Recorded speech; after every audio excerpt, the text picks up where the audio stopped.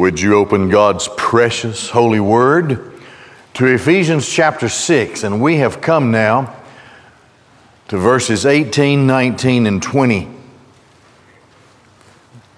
We have one more piece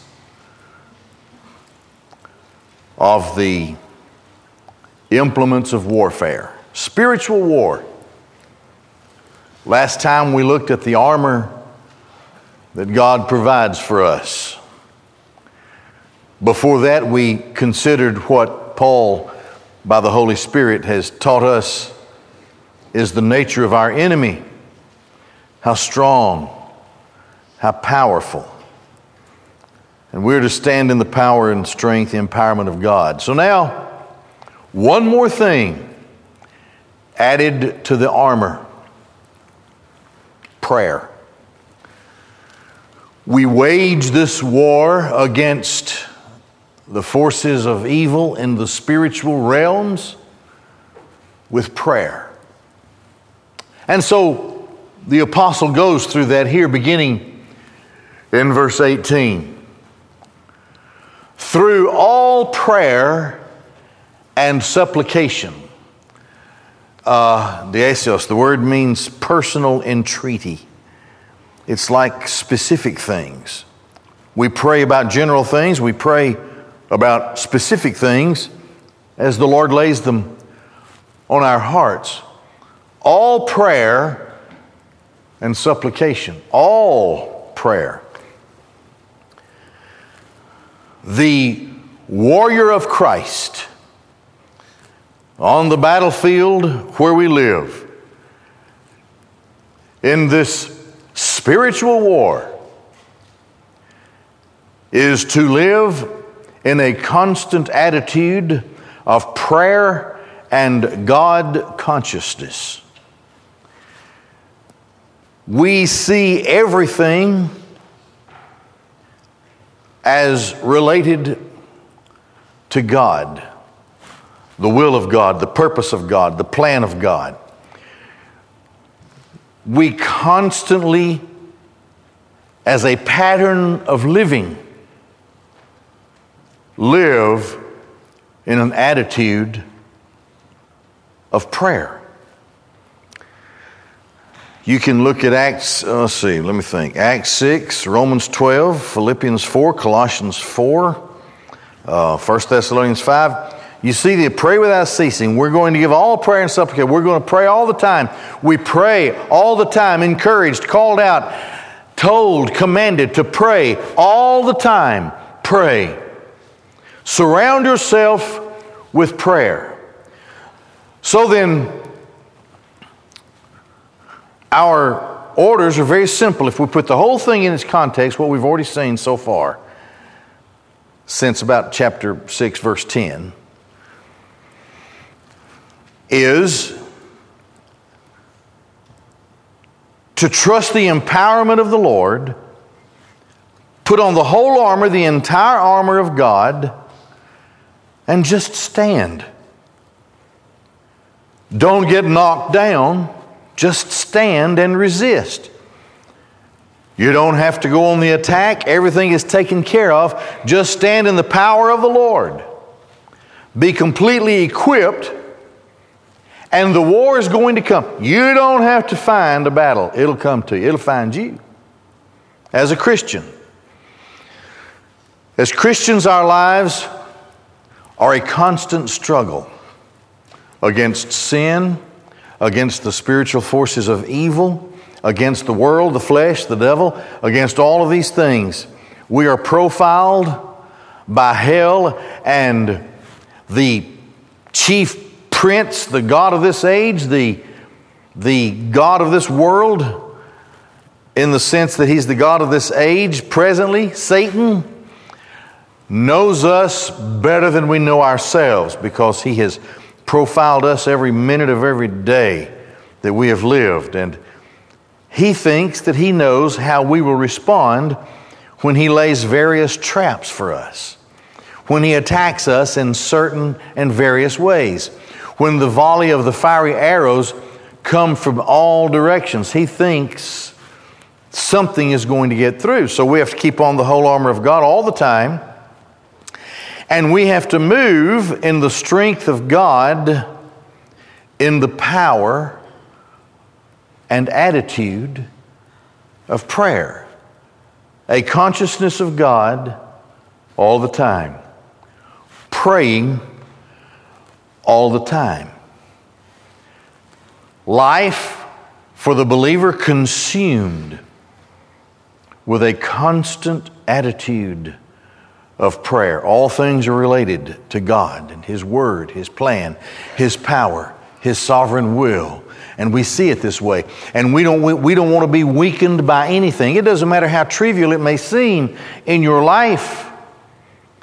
Everything is related to the power and plan of God and His sovereign will. And we pray to the Lord all the time. Well, that leads to the second thought that I want us to have. Praying in every season or at the proper moment, in the suitable time, in the Spirit, at every proper moment. Everything. Pray about everything. The guy zips in front of you and takes the parking space that you wanted.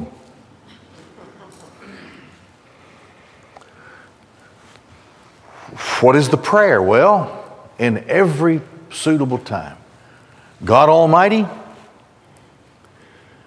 this angers me in the most profound way. You probably agree with me that this man is worthy of death. But I pray for his life. Let him live and enjoy that space. And help me to find another one. Doesn't matter what it is. You're in school about to take a test. God, I don't have any idea what I'm about to do here.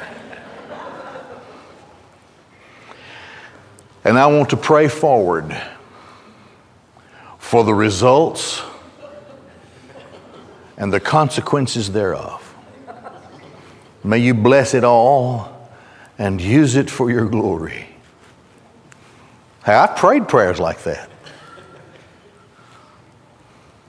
God, there's a reason for this. And may you be glorified. I don't like it. But I've learned to trust you in everything. So every season, whatever it is, if you're happy, if you're sad, if you're mad, if you find yourself getting jealous, you find yourself getting scared, whatever it is, pray about it. God's in it. All things reference God. Paul writes on Mars to the Areopagites, he says, or Paul preaches to them, and he says, in Him we live and move and have our being. God's already in tomorrow while I'm still here in today.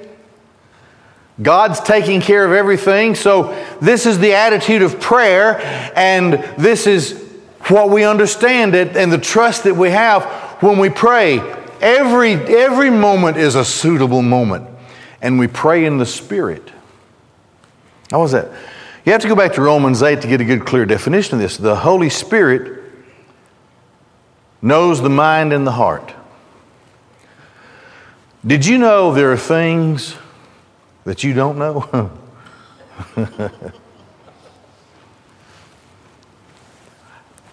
I don't know. Maybe you're like me.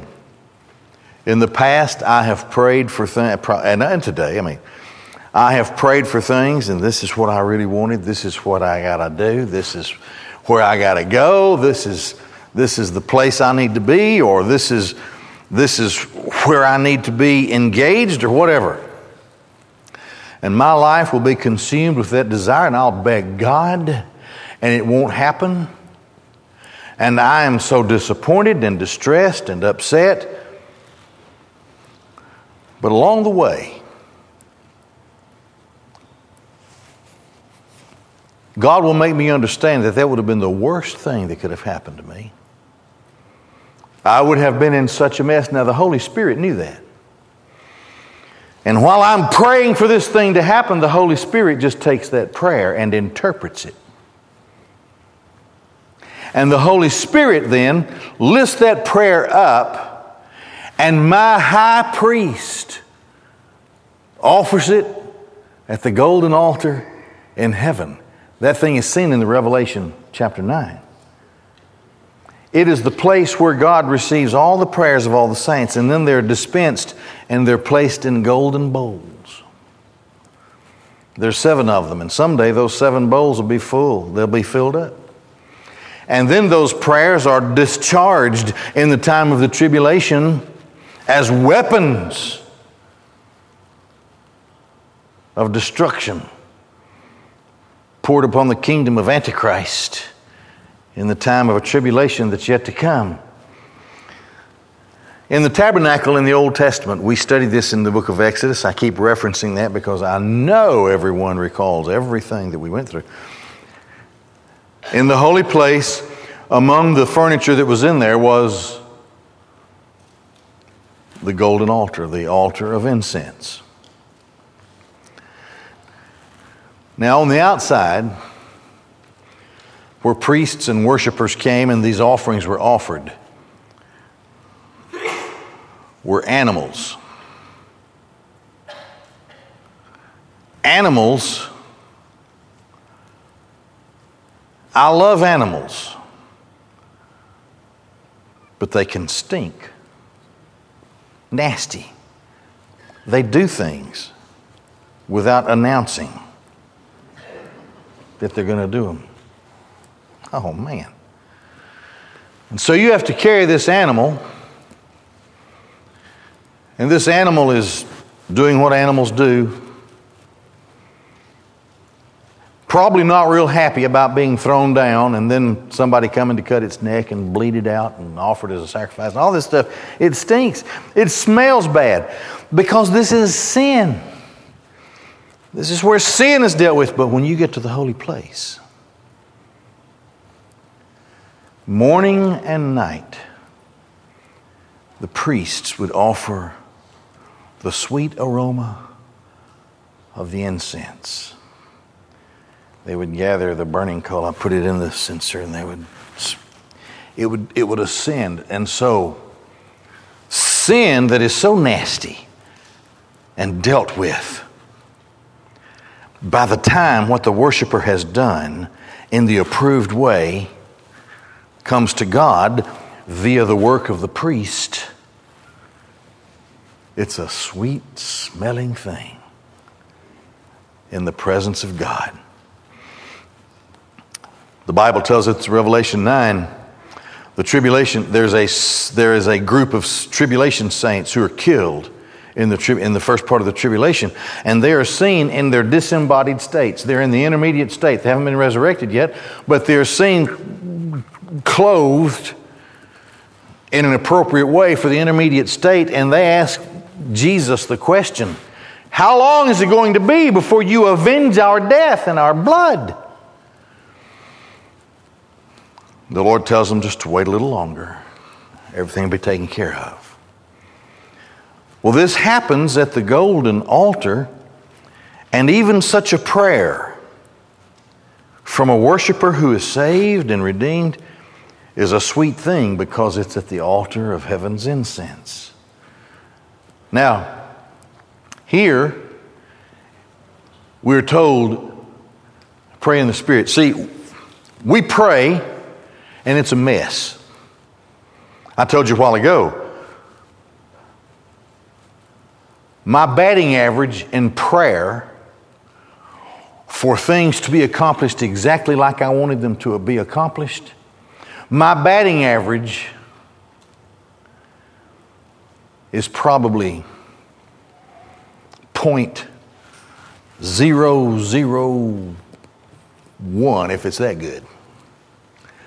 Well, here's the beautiful thing of it. The Holy Spirit takes that mess and filters it through the mind and will of the Father and lifts it up to the great high priest who is my Savior, who at last offers it from that heaven's golden altar, the incense, the altar of incense. And by the time it makes it through all of that, it is a perfect prayer. And it is a sweet-smelling thing to the Father. Because I pray in the Spirit. When I pray, I have an understanding of my imperfections. And that my desires are mingled with a condition in which I must continue to travel until the glorification comes, the resurrection, the dropping off of this old body. I don't know things in the future. God already knows them. Sometimes I can think, God, this is the most brilliant thing you could do for me. Yeah, we all that way, right? I could see the perfection of this. This would help me, and then I would glorify you. And God just takes the sweet-smelling savor as the Holy Spirit deals with it, translates it, interprets it, dresses it up, makes it like it ought to be, and the Son presents it. And is it a beautiful, sweet-smelling thing? This is praying in the Spirit. I'm praying about that guy who just took my parking space. And I'm in the Spirit. And I know God's going to make a beautiful thing out of this. Somewhere this is going to smell good to God because of praying in the Spirit. Okay. Thought number 3. And unto this very thing, watching with all perseverance and supplication or petition for all saints. We're in this thing together. We can't just focus on ourselves because God is at work in the lives of all the other saints.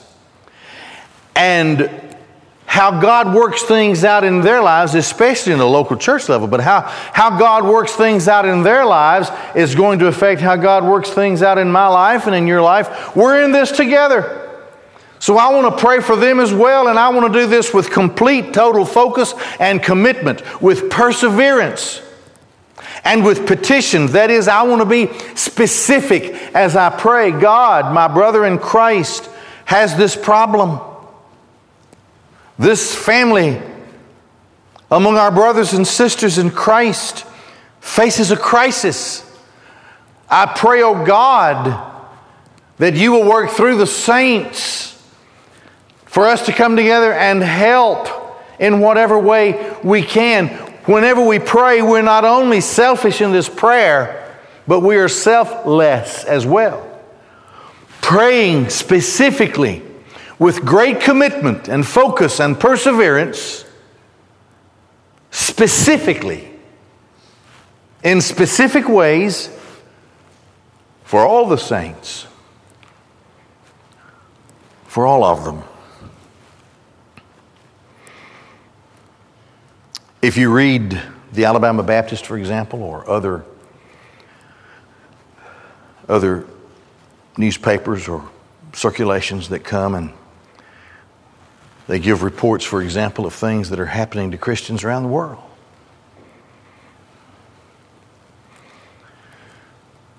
And so many Christians are suffering. They're dying for the cause of Christ. They're terribly mistreated. This has an effect on all the body of Christ. And we should be driven to prayer for these people. I watched, I think it was a YouTube account, I don't know. This just in the last few days, this pastor in Canada. He's just preaching. He's a Bible preacher.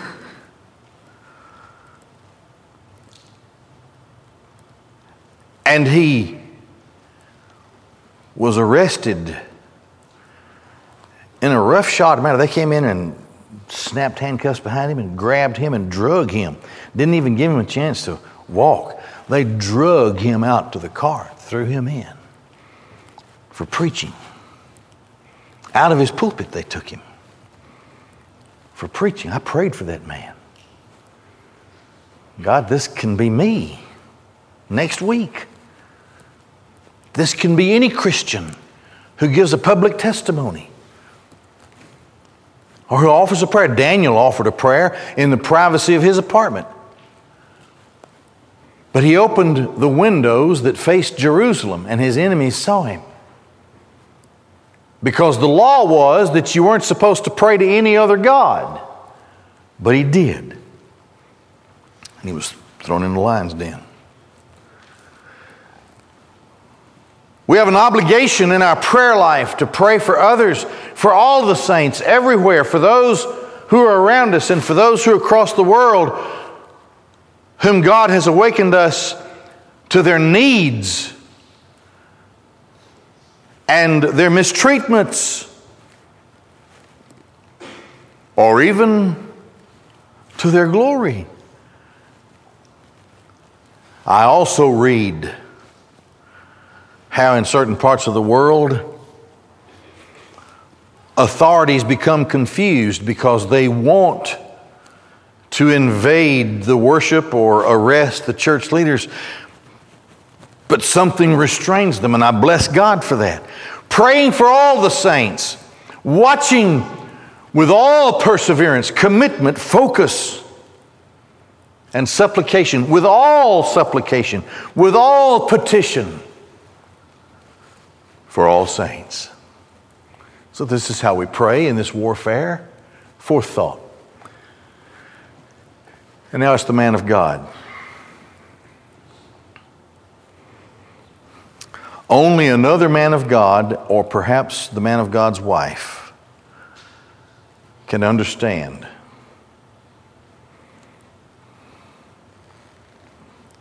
the warfare that he faces. I've told you before, I'm the only guy in this room who can go to a dark room and be alone by himself and not say a word and make somebody mad. That's just the nature of the beast. Paul is in prison. You know why he's in prison? He's a Roman citizen. Why is he in prison? Because he preaches the gospel. That's why he's imprisoned. Pray also for me. Logos. Now, in the context, you have to identify the Logos here with the mystery of the gospel. Thus, it becomes a divine utterance or something from God, the good news that comes from God. So it's proper to translate that as a divine utterance. So he says, and also for me, that the word of the divine that comes from my mouth, expressed in the opening of my mouth, pray for me that when I stand up in the call of God to do that which God has called me to do, thought number 5, that I may make known the mystery of the gospel with boldness, with frankness, with bluntness, with a confident resolve. That's what that word means. It can be translated like that. That I may make known Paul has been whipped, stoned, and left for dead, and now in a Roman prison, chained to a Roman guard whose job it was to intimidate and threaten Paul all day long. Maybe slap him around a little bit.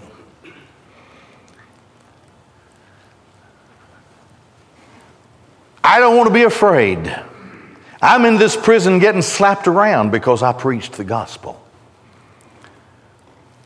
But this is what God has called me to do. Jesus himself visited me in that jail cell. I know what I'm supposed to do.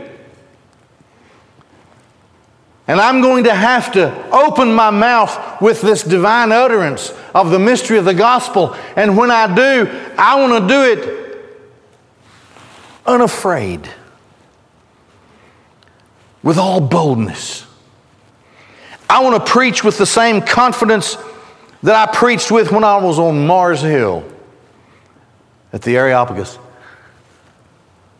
when I was in Athens at the town square, when I was in Ephesus and it stirred up the whole city. I want to preach with boldness. I'm in Rome, the nerve center of the world, chained to a Roman guard 24/7 who hears everything I say, who is open to threatening and intimidating me and flashing that sword in front of my face all the time, maybe slapping me around with his shield. I'm in the presence of one of the toughest guys in the world, and I have been told not to do this, but I have to do it.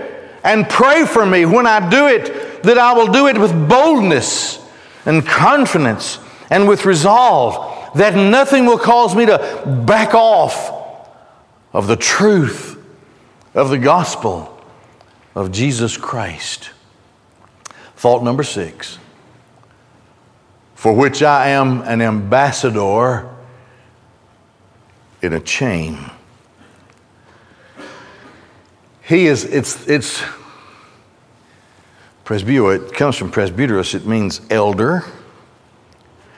It means senior spokesman. In this case, it means an ambassador. He is heaven's representative to Caesar, to the king. We read in Philippians, we read how there are saints even in Caesar's household because of Paul's preaching. I'm an ambassador, but I'm in a chain and I'm imprisoned because I have preached this gospel. And I don't want to lose my boldness. Pray for me. Thought number 7, that in it I may be bold as it behooves me to speak, it's a necessary thing. The Spirit of God in me necessitates me to speak, to preach the mystery of the gospel, to unlock this which was otherwise unknown, hitherto unknown. But I'm called to unlock this mystery, that people may hear the gospel of Jesus Christ, that they may understand the vanity, the emptiness of worshiping all of these gods and goddesses. Paul on Mars Hill said to them, I noticed all of the altars to the gods that you worship. And in my wandering, I noticed that there was an altar to the unknown God. I have come to proclaim Him to you, Jesus and the resurrection. Jesus ka Anastasia. In 600 BC, a plague swept across Athens. It was determined by the city fathers that everyone who had animals would bring those animals in, and that everybody would let loose their flocks and herds, and that whenever an animal came to rest near an altar of a god, it was the responsibility of a citizen to immediately offer that animal to that god, asking that god to relieve the city of its plague. They had gone through the gamut of gods and nothing was happening, and so the city fathers decided that it was time to offer a sacrifice to a god they don't yet know. And they did, and the plague was lifted, and they built an altar to the unknown God. Paul says, I know Him. There's only one God who could have lifted that plague, and I'm here to proclaim Him to you, make Him known to you. There were 30 Areopagites, smartest guys in the world, who sat in judgment over Paul's preaching. People from the market square would have gone over there. You know, that's the place where Socrates was condemned to drink a cup of hemlock. And so people thought they were going to get to watch Paul get killed or something. People from the market square followed. Mars Hill, I've been there. I've seen the place. And on that tall, narrow hill, Paul preached Jesus and the resurrection. 30 Areopagites and scores of people from the market square. And the Bible says 2 were saved. 2 were saved. One of the Areopagites was saved, one of those 30 guys. One of those 30 guys was saved. And a woman from the market square, streetwalker, apparently a prostitute. Those 2 people came to know Christ in Paul's preaching. The rest of the Areopagites said, we'll hear you again on this matter. That never works. There's never an again. It was a great victory, in my opinion, because God in His will had determined to save these, and God chose this marvelous, beautiful setting on Mars Hill to call these 2 to Himself in the presence of all the others. You had the Areopagite, the highest slice of society, and a street-walking woman, the lowest slice of society. Christ saved them by the boldness of the preaching of the Word of God. And so the preacher says, pray for me. This is more difficult than you think. Most of the world will turn against me. They'll hate me, and some of them will even want to kill me because of the gospel of Jesus Christ, simply because I want them to live with me in heaven forever and enjoy what I'm going to enjoy. How can people hate such a thing? Prayer is the next great thing for us in this warfare. Would you bow your heads and close your eyes? Jesus Christ is the Son of God. Perhaps you're here today and you would like to publicly profess Christ as Savior. You would like to come forward having professed Christ to express your desire to follow Him in baptism. Or you're here and you'd like to come into the fellowship here from another church and you want to move your membership into this church. This invitation is open for you and you're invited to express that publicly during this time of invitation. If you have questions about that and you want to talk to someone first, we have deacons and their wives available for you as you exit. They're in the rooms right across the hall when you leave the sanctuary. But for now, the appeal is for you to come. The invitation is all inclusive. So you're invited to come. Father God in heaven, bless this invitation and use it as you see fit for your glory. In Christ's name we pray. Would you prayerfully stand all over this room? Prayerfully stand, would you? As he sings this song of invitation and as we pray. And as the Lord speaks to you to come forward publicly today, you come. You come in this time of invitation.